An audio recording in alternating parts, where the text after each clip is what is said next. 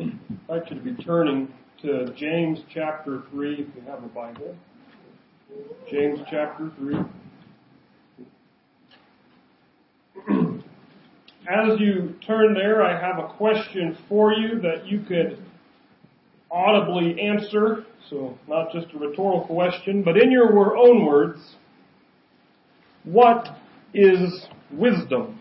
What is wisdom? Knowledge. The good use of knowledge. Using knowledge wisely. Isn't that using the question and the answer? Knowing when not to speak.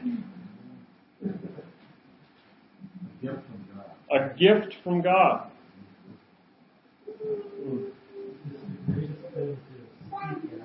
The greatest thing to seek after. I don't think I found it yet. Is wisdom, that means wisdom is honesty?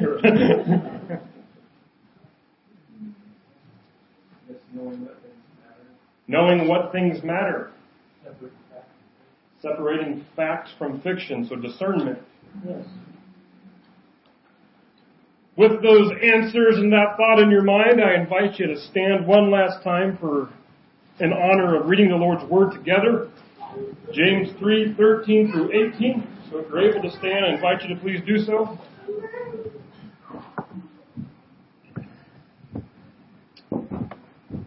James writes, "Who is wise and understanding among you?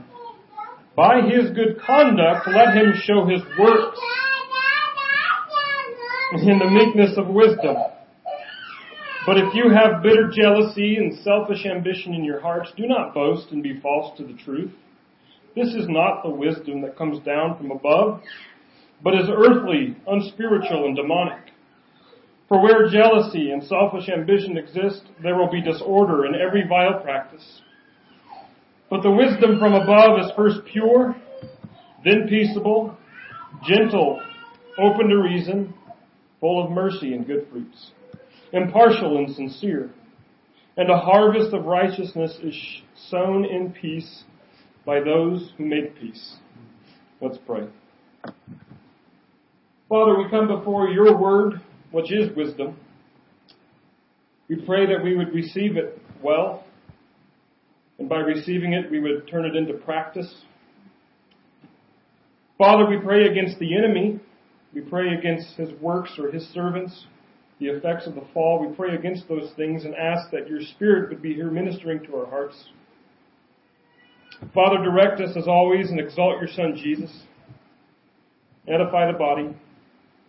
Father, I pray against the idea of wondering if this message is meant for someone else and not for us personally. Would you internalize it for us? Father, would you get me out of the way and say what it is that you desire? I pray these things in Jesus' name. Amen. Amen. You may be seated.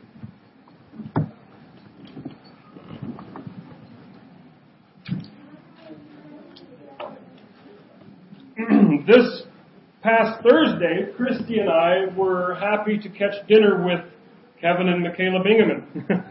They were here to go and talk to Valley View Nazarene. We had dinner with them. As always, as I said, we've known Kevin since we've lived in Moscow for a year. He came over fairly often. We enjoyed each other. We met him one weekend at Moscow Church of the Nazarene. And so as for Kevin currently being in the talks of being the pastor of Valley View Nazarene, I think I can say the following, because I don't know of anybody in St. Mary's Nazarene who listens to my sermons online. That's where he's at right now. He's a youth pastor in St. Mary's. But as he's been in discussion of being the pastor at Valley View Nazarene and being a year, I think around my age, maybe a year younger, I've had more than a few conversations with folks from Valley View Nazarene, and the discussion always centralizes on qualifications. Is he too young? What's his experience? What has he accomplished that makes him eligible to serve here?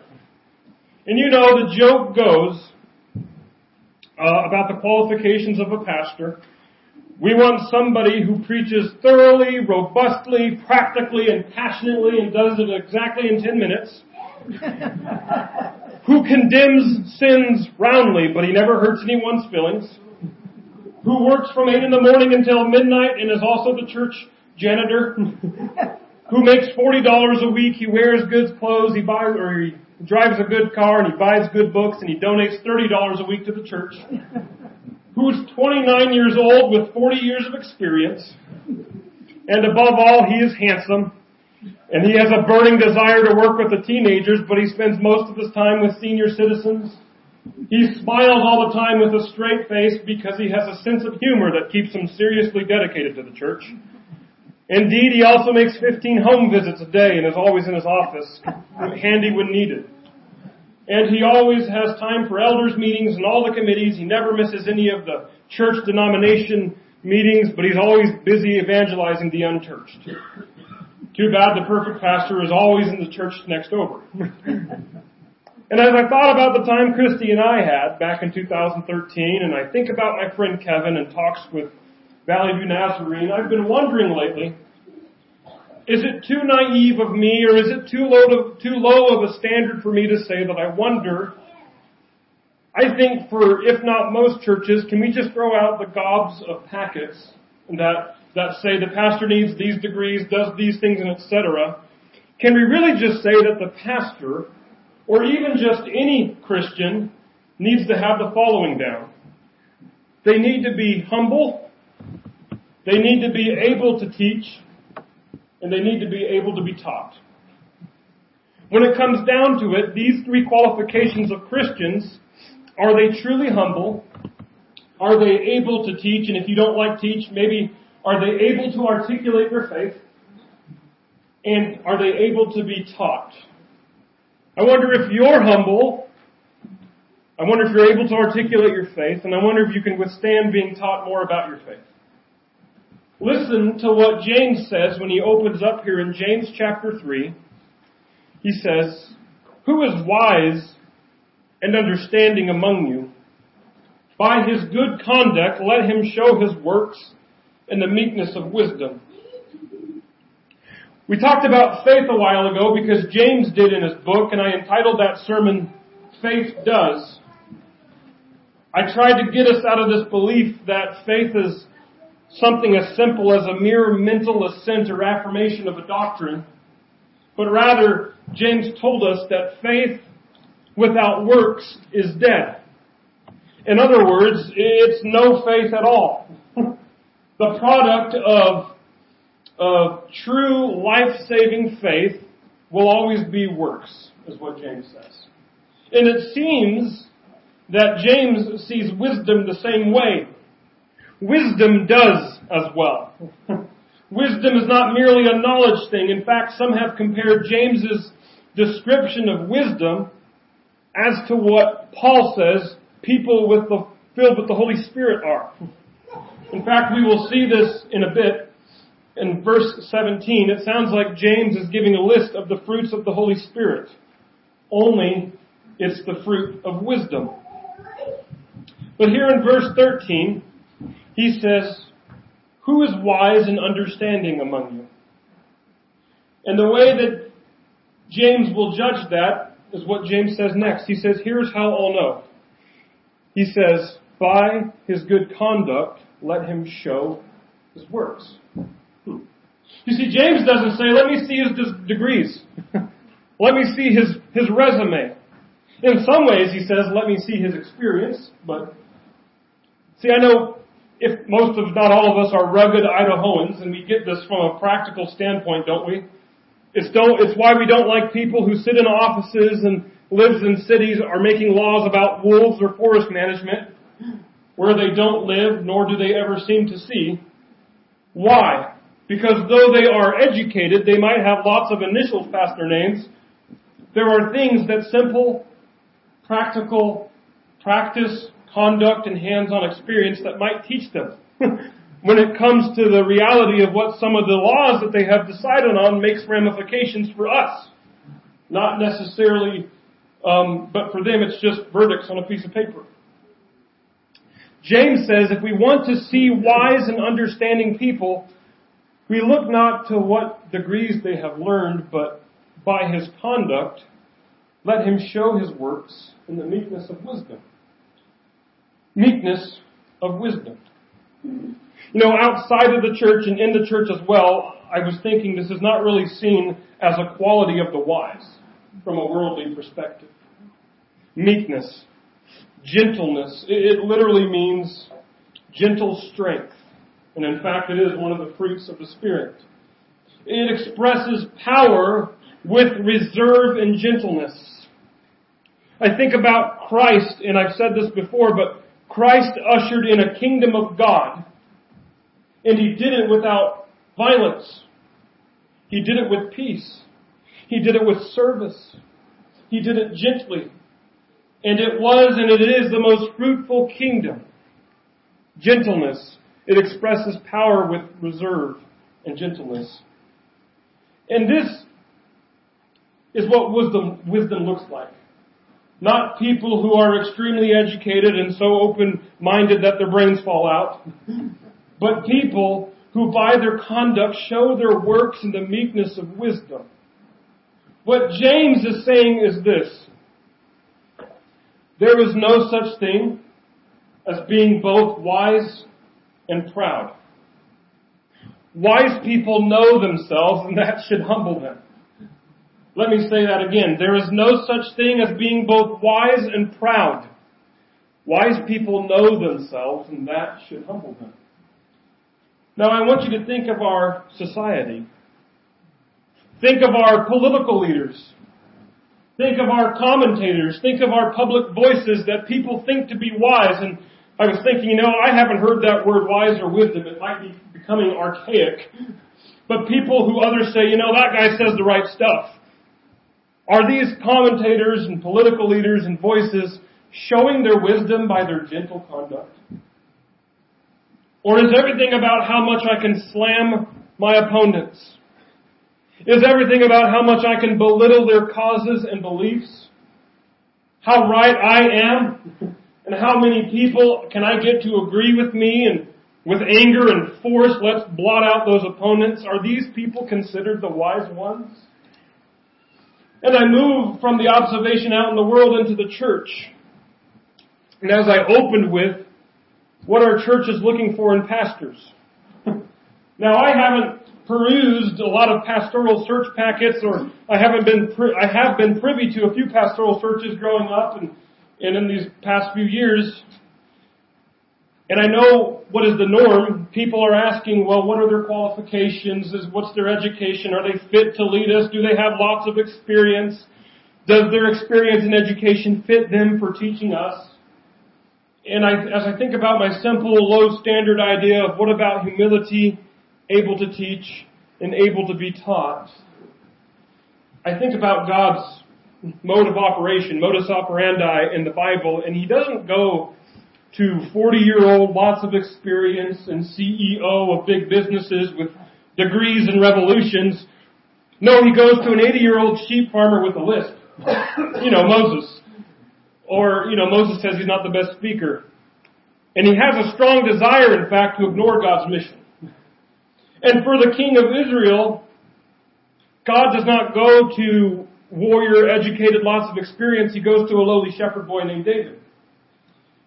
God doesn't come to earth in a palace with the finest of tutors at His disposal and a lineage of kingship to take up the mantle. He comes as a poor boy with no formal education to usher in the kingdom of God.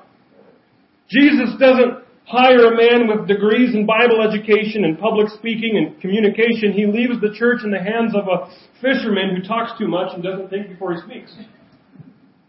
Now, I know, don't hear me wrong, it seems practical wisdom might tell us this. What is wrong with wanting a few qualifications for the pastors of churches when we look for them? What's wrong with trying to make educated guesses on selecting them? I get that. However, oftentimes, people promoting themselves to be wise and educated may not come from a godly heart. James says, but if you have bitter jealousy and selfish ambition in your hearts, do not boast and be false to the truth. I'm going to be using this term a lot. I came up with this term, so I'm going to have to explain it to you. In the church, I call these people hill dyers and self-promoters. What I mean by that is people who claim to be acting from wisdom, but when measured against what James says, what wisdom is, they fail. Right? I found my hill and I'm dying on this hill. I'm right and I know I'm right and you're all wrong here and I'm so zealous for the truth, so I'm going to go down on this hill. Hill dyer. We call them church bosses, strong personalities, maybe strong opinions, martyrs or prophetic voices, some people might call them at times. They would like to be called wise, but James says this is not godly wisdom because it's not coming from humility. It's not coming from gentleness. The word jealousy in this phrase, bitter jealousy, is an important word. It's where I get my concept of hill dyer because that word jealous, or some translations might say envy, is the same word where we get zeal and eagerness from. Zealous people, hill dyers. When zeal is overtaken by that desire to just be right and to be respected and to be heard and to say that last word, am I the only one who cares? Am I the only one who's still faithful? Hill dyers and self-promoters. They boast, we boast, join us. We got the truth. We're the only ones standing for it right now. We're the truly zealous. But they're being false to the truth. They're being false to godliness. Because in the hearts of hill dyers is self-promotion. You'll call it being true to God, but it's really, wow, I can't believe I'm the only one who cares about God here. But even in that sentiment, it's pointing people to self. It's saying, listen to me. I have wisdom. This is why James is saying, take stock of yourself. Do you have bitter jealousy, bitter envy, misguided zeal in your heart, and self-promotion? And come on, you and I can be honest. It might hurt, but we can be honest in our evaluations where we come from in those moments. Is our zealousness really from, I want to honor God and protect the flock, and I'm not in it for me? Or is this zealousness out of the heart of, I'm going to die on this hill so people can see what a great saint I am? Which is really a contradiction in terms because according to James, we're no saints. Our wisdom is really folly and self-seeking. Because if we were truly concerned about God's honor, and if godly wisdom was directing our hearts in zeal, it would be done in humble, gentle conduct. I want to give you two examples from Jesus, who I think we could hopefully all agree, who is the most zealous and wise teacher who ever lived. One example, the people who feel convicted on being a hill dyer and self-promoter today, this is why I came to this example, I was being convicted. We might be thinking of Jesus in the temple when he threw out the moneylenders, right? Was that gentle? Was that mild-mannered? He threw out the moneylenders. And wasn't Jesus dying on that hill? He was actually on the cross, which stands over the temple, and Jesus is now the temple. We're not going to the temple to worship, we go to Jesus. We don't dwell in the temple dwells in us. But Jesus' zeal led him to fashion a whip, which have you ever thought about how long that takes? Jesus had some time to think there. There was some time for his anger to subside as he fashioned that whip. But then he, in essence, like bouncer style, goes in and throws people out of the temple.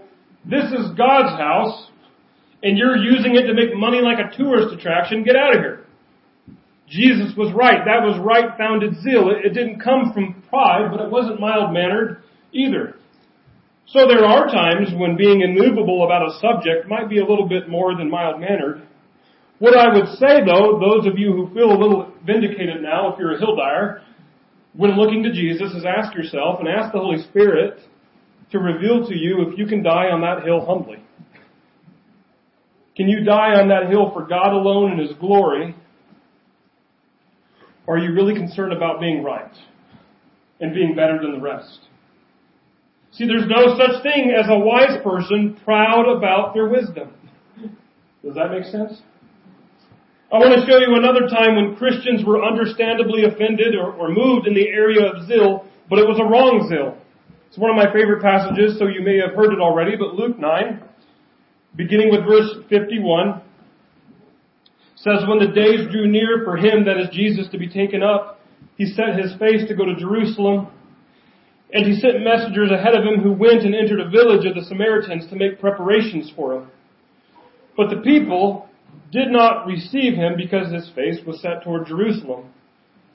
And when his disciples, James and John, saw it, they said, Lord, do you want us to tell fire to come down from heaven and consume them? But he turned and rebuked them, and they went on to another village. You hear that? People being inhospitable to Jesus and his disciples. Jesus has his face set towards Jerusalem. Passover is coming. Jesus' cross is coming. And so he's headed there. And they're in Samaria. And Samaria could care less about Jerusalem. It's a religious matter that they bicker over. And then they might be saying, a bunch of Jews on a pilgrimage to Jerusalem. Yeah, you can't stay here. We'll boycott you. And what strikes me when it comes to zeal is not only James and John's idea, but Jesus' seemingly mild-mannered response. See, because James and John are like, can we fry them? Right? Jerusalem is where true worship happens. We're part of Team Jesus. They're wrong. They're rejecting Team Jesus. They had their chance. They're wrong. Jesus, can we just fry them? Zealous much. They have a hill they want to die on, and they respond violently. And they make their point, right? If they're fried, everyone can look around and say, don't mess with Team Jesus, we better join them. Bitter jealousy. Have you ever wanted to be that right? I don't know how many times I did as a child, and maybe I still do it as an adult. Maybe you're with me, and you're arguing over the finer points of theology, and finally you just say, oh, that's fine. God will tell you I'm right when we get to heaven. That's not wanting to defend God's honor. That's just wanting to be right. That's wanting God to vindicate our stances in theology. And that's exactly what James and John are saying here. Jesus, we know you're right, we know we're right, and they're wrong, so just fry them. Just let them know they're wrong. Set an example. Vindicate us. And what's more telling on how godly wisdom reacts is these two brief sentences. But Jesus turned and rebuked them, and they went on to another village. Right? How many of you are just as fired up, but in the opposite direction? You want to be a hill dyer and self-promoter on the cause of peace, and you wish Jesus would have just said, how about we fry you instead? Let's see how you like it.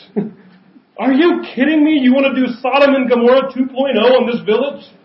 Do you even understand peace on earth and goodwill towards men?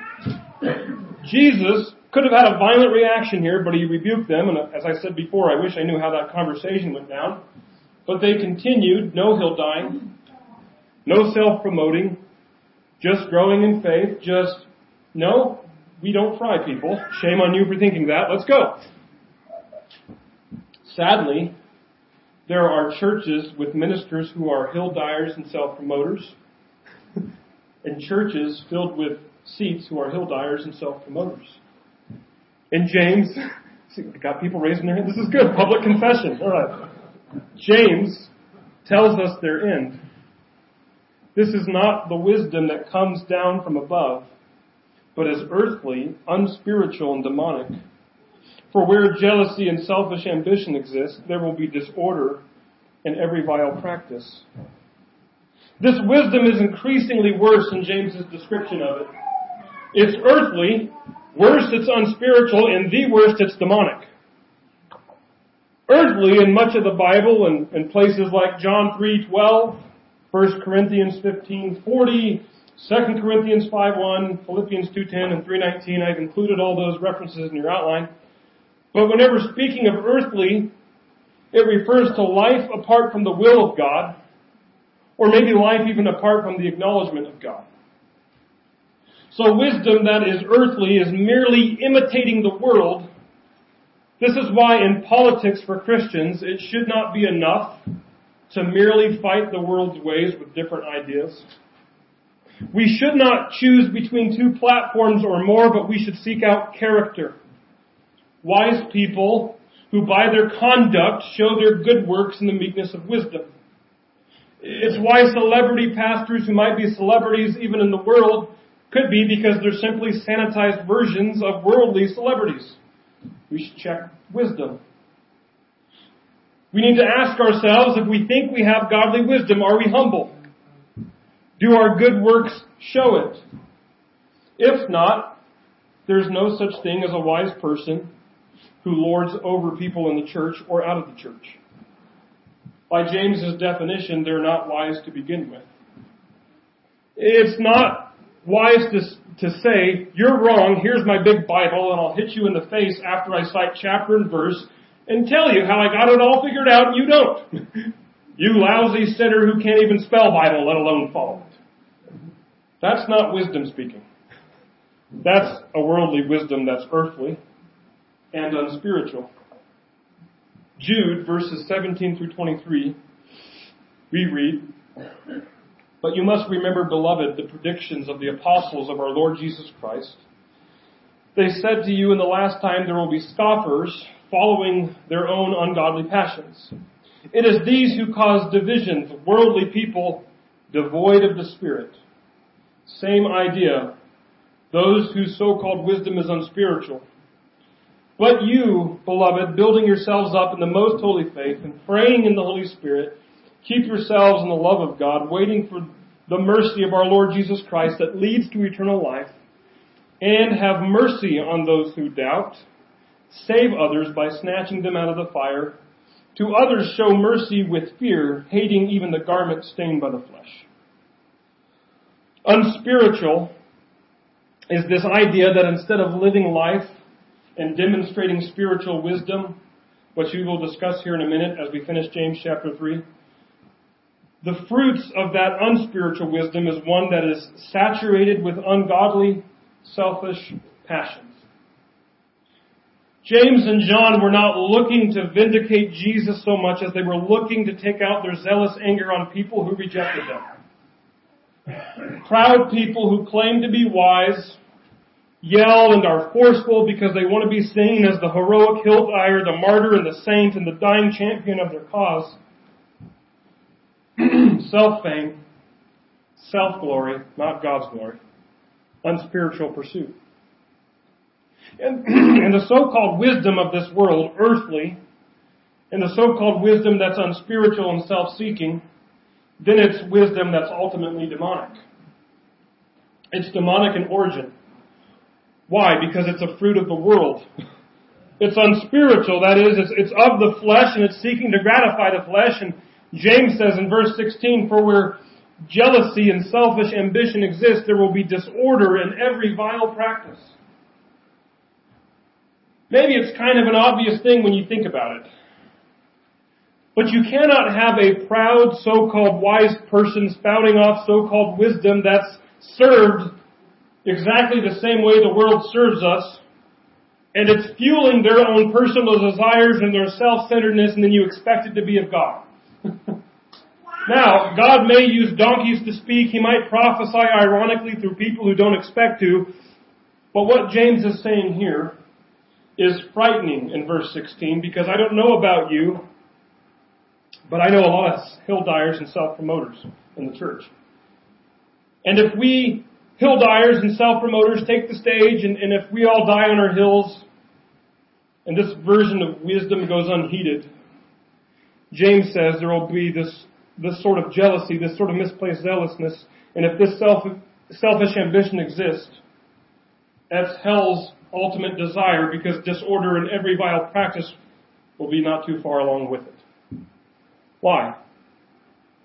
We are letting sin masquerade as so-called wisdom. So what other sins are going unchecked? What other sins are being openly practiced? And what James is saying is that the root of every vile practice is this jealousy and selfish ambition. Think about it. I used to wonder why is the 10th commandment the 10th commandment? It seems kind of, do not envy. okay, kind of a weird ending for me. I understand the first part, have no other gods, there would be some sort of closure. But as I was thinking about it, it ends with do not envy, because most sins are wanting what we know we ought not to have. We want fame, we want power, we want sex or pleasure or money. And listen to this, Americans, we want comfort, we want convenience, we want familiarity. And so half the time our money and our vote and our ears are going to go to the hill dyers and self-promoters who promise these things one way or another. You hear that? And all of this practice of sin and wanting more sin, we just sanitize the world's version of ungodly wisdom, and then we allow it in the church. Yeah, die on our hill. Champion our cause. You got the right words. Friends, this isn't a breeding ground for a successful church. It's just racks of kindling wood for judgment. Sin abounds. All right, we're done. Thankfully, James does not leave us hanging. He does that sometimes, because he's presented the bad news. And he's done us a great favor of showing us false, ungodly, earthly, unspiritual, demonic wisdom for what it is, and it scares us, or it should, to know that it exists, to know that we've partaken in it, but now he shows us a better way. He says, but the wisdom from above is first pure, then peaceable, gentle, open to reason, full of mercy and good fruits, impartial and sincere. A harvest of righteousness is sown in peace by those who make peace. I think it's very important to frame those two verses in the last two words. Circle them if you're a word circler in your Bible. Make peace. Some say cultivate peace. Others begin that verse with peacemakers. Because when people hear the word peace, they think stillness, quietness, maybe not careless, but at least carefree, inactivity, tranquility. And the Bible says we make peace. That's an active thing. Do you know the best peacemaker in the Bible? Jesus. Again, he ushered in the most effective, most powerful, the everlasting, the ultimate, the worldwide kingdom, and he did it by making peace. And he died a violent, brutal death by making peace. He ticked off a lot of people by making peace. He did an amazing ministry of preaching, teaching, discipling, healing, and demon exorcising by making peace. And in order for you and I to make peace, we need to enter chaos. We need to enter where peace does not exist in order to bring it and make it. It's why ministry is messy and uncomfortable and the like. Because we don't enter into areas where peace is already present. We enter where peace is needed to make it. And by God's grace, through His Spirit and His power alone, bring it. And God's ministry is a word ministry. We talked about that last week. He told us that we were made by His Word and we're saved by His Word and we're taught His Word and we are His Word through our actions. And so the word that is wisdom from above is first of all pure. The word means innocence and moral blamelessness. Friends, that is why, by God's grace, I teach from the Bible, because I'm not innocent. And I'm certainly not morally blameless. God's wisdom is always like this. And the enemy has a heyday by trying to confuse us with worldly wisdom, so sometimes impure wisdom that sounds pure. But let's test our wisdom against these other descriptions that James has. He says that godly wisdom is pure, then peaceable, and gentle. And if you think about it, I'll just tell you that I don't like that. I'm a guy who loves counselors. Big decisions. I love bouncing my ideas off of everybody. Some of you have been on the receiving end of this. And I can kick some situations like a dead horse. And if I'm honest, I hesitate sharing this because some of you are going to take advantage of it now. But if I'm honest, I really sometimes want some people to be forceful, direct, and abrasive as needed. As in, do this, you wacko. Stop deliberating so much. Here's what you need to do. But I know I'm receiving godly counsel because it's peaceable and gentle. Well, here are some thoughts, but I'm not going to make your decision for you. Well, here are some considerations. And it's helpful Sometimes it's not concise. Sometimes it's not a big red truck, do this option. Because it's peaceable and gentle. This is not to say that wisdom in God's kingdom is not rock solid. Of course it is. James will tell us that God's wisdom is impartial and sincere. We understand that even the teaching of Jesus being God and dying for our sins is a peaceable and gentle teaching. Nevertheless, it's firmly true. We get that. Don't walk away thinking the Bible is vague and open-ended and transparent. It's pure, impartial, and sincere. An example, babies are innocent and pure, and they're solid. I won't comment on if they're peaceable or gentle. Wisdom is also open to reason, full of mercy, and good fruit. This is what we hill dyers and self-promoters totally do not understand.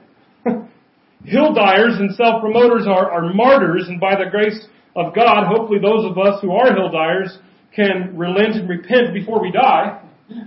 But as long as we're dying for causes, we will leave reason. Sometimes we will show no mercy long before you convinced us otherwise. You know why Jesus did not fry John and James on their wonderful plan to do Sodom and Gomorrah 2.0? Jesus is open to reason, full of mercy and good fruits. Jesus says, I understand why you're upset, but let's show mercy here, and I'll show mercy here to you two knuckleheads for this idea. We don't fry people we don't like. Vengeance is God's, and not having a place to sleep is a bummer, but certainly nothing that deserves instantaneous burning. Let's move on. That's a reasonable, merciful response to both the Samaritans and to James and John who came up with their idea. Sometimes we hill dyers cannot be convinced otherwise. Sound reason doesn't make sense to us because it might force us to admit that maybe we're a little immovable on something that's moving. It might force us to admit that we might be wrong. Hill dyers often show no mercy to their opponents because their opponents aren't joining their cause. Jesus says, be merciful to your enemies. What does that mean? Sometimes it means conceding. Sometimes it means showing grace. Sometimes it means I don't have to join you, but I'm done arguing. You have my love and my well wishes and prayers. Does that make sense? And it's impartial and sincere, and we hill dyers need to hear this, especially after what I just said, because just because wisdom is peaceful, and wisdom is open to reason, and wisdom is full of mercy, doesn't mean that it's partial and insincere. I say this because most hill dyers in the church are all about sincerity. Or at least that's their claim.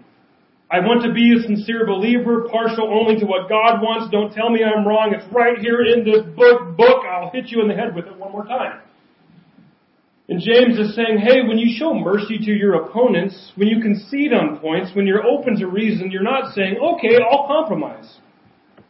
You're not saying, okay, you're right. We'll just rip out that book in the Bible. Good idea. You're not saying that at all. You're saying, I don't need to defend God. He's got a good defense plan already. He told me just to tell you the truth, and I have. He's also told me to love you, and so I will. And so wisdom is humble, full of forgiveness, grace, and mercy. It's impartial. You're not taking their side if you're nice to them. You're just doing what God told you to do, and it's sincere. Don't play act. Don't say, well, I got to be nice now, so I'll just keep my snarky comments for you in my head. Rather, release those to God and just love them. Choose love. Choose niceness. Choose God's grace. It's sincere. Do you hear that? Friends, it's so important that we understand and we practice this wisdom. Woodland Friends is full of people with different opinions, sometimes strong opinions, and if we're not careful, hill dyers and self-promoters. But the health and the stability of our gathering is dependent on this very issue right here. If we're practicing godly wisdom, because James says, and a harvest of righteousness is sown in peace by those who make peace. And if you and I want God's righteousness to take place here in this church, we need to make peace. We need to have this sort of wisdom about us. We need to be approachable. We need to have mercy. We need to not be hill diers and self-promoters. I think enough hill diers and self-promoters do damage to God's witness already. But by God's grace, let's get in on this wisdom. Let's sow in peace, not chaos, not hill dying, not self-promoting, but peace-making and God exalting. Let's sow in peace by making peace. And you might say, how so? And it comes back to the point I made earlier. What James lays out here is what Paul lays out when he talks about fruit of the Spirit. So the answer is what it always is. And it's going to show up in James 4, 7 through 8, only a few verses after this. We need to always submit to God and be drawing near to God to receive His Spirit. We need to be immersed in Jesus. We need to be immersed in His Spirit. We need His Spirit to be like Him in order to see a harvest of righteousness. Amen? Let's pray.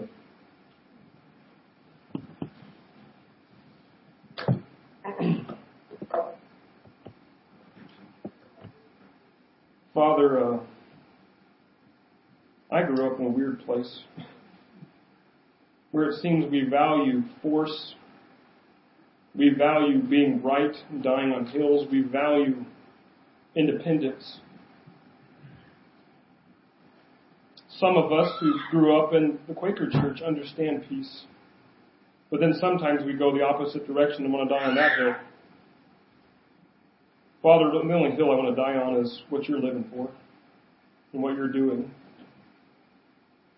Father, for those of us who are hill diers and self-promoters, I just pray for myself, would you forgive us of the sins that we partake in, of wanting to say that we're living for your good and glory, but we're really living to be counted among the martyrs and saints of old, and look at us and how great we are and how we got the Bible figured out. Father, would you help us to be as you are with James and John? Because certainly there was going to be judgment for those people if they never repented. But vengeance is yours and it's on your time. Who are we to judge one another in that way? Father, would you give us this godly wisdom? Would you help us to be peaceful with our neighbors, especially the ones that tick us off? Especially the ones where we want to prove to them one more time how right we are? Father, would you help us to be approachable? Would people want to come here because they see you and you alone? They don't see a bunch of people with their opinions, but they see Jesus Christ. And they see Him crucified, and they see Him glorified. And they see Him for who He is and what He has done. Father, we love you and we thank you, and we ask and we pray all these things in Jesus' name. Amen.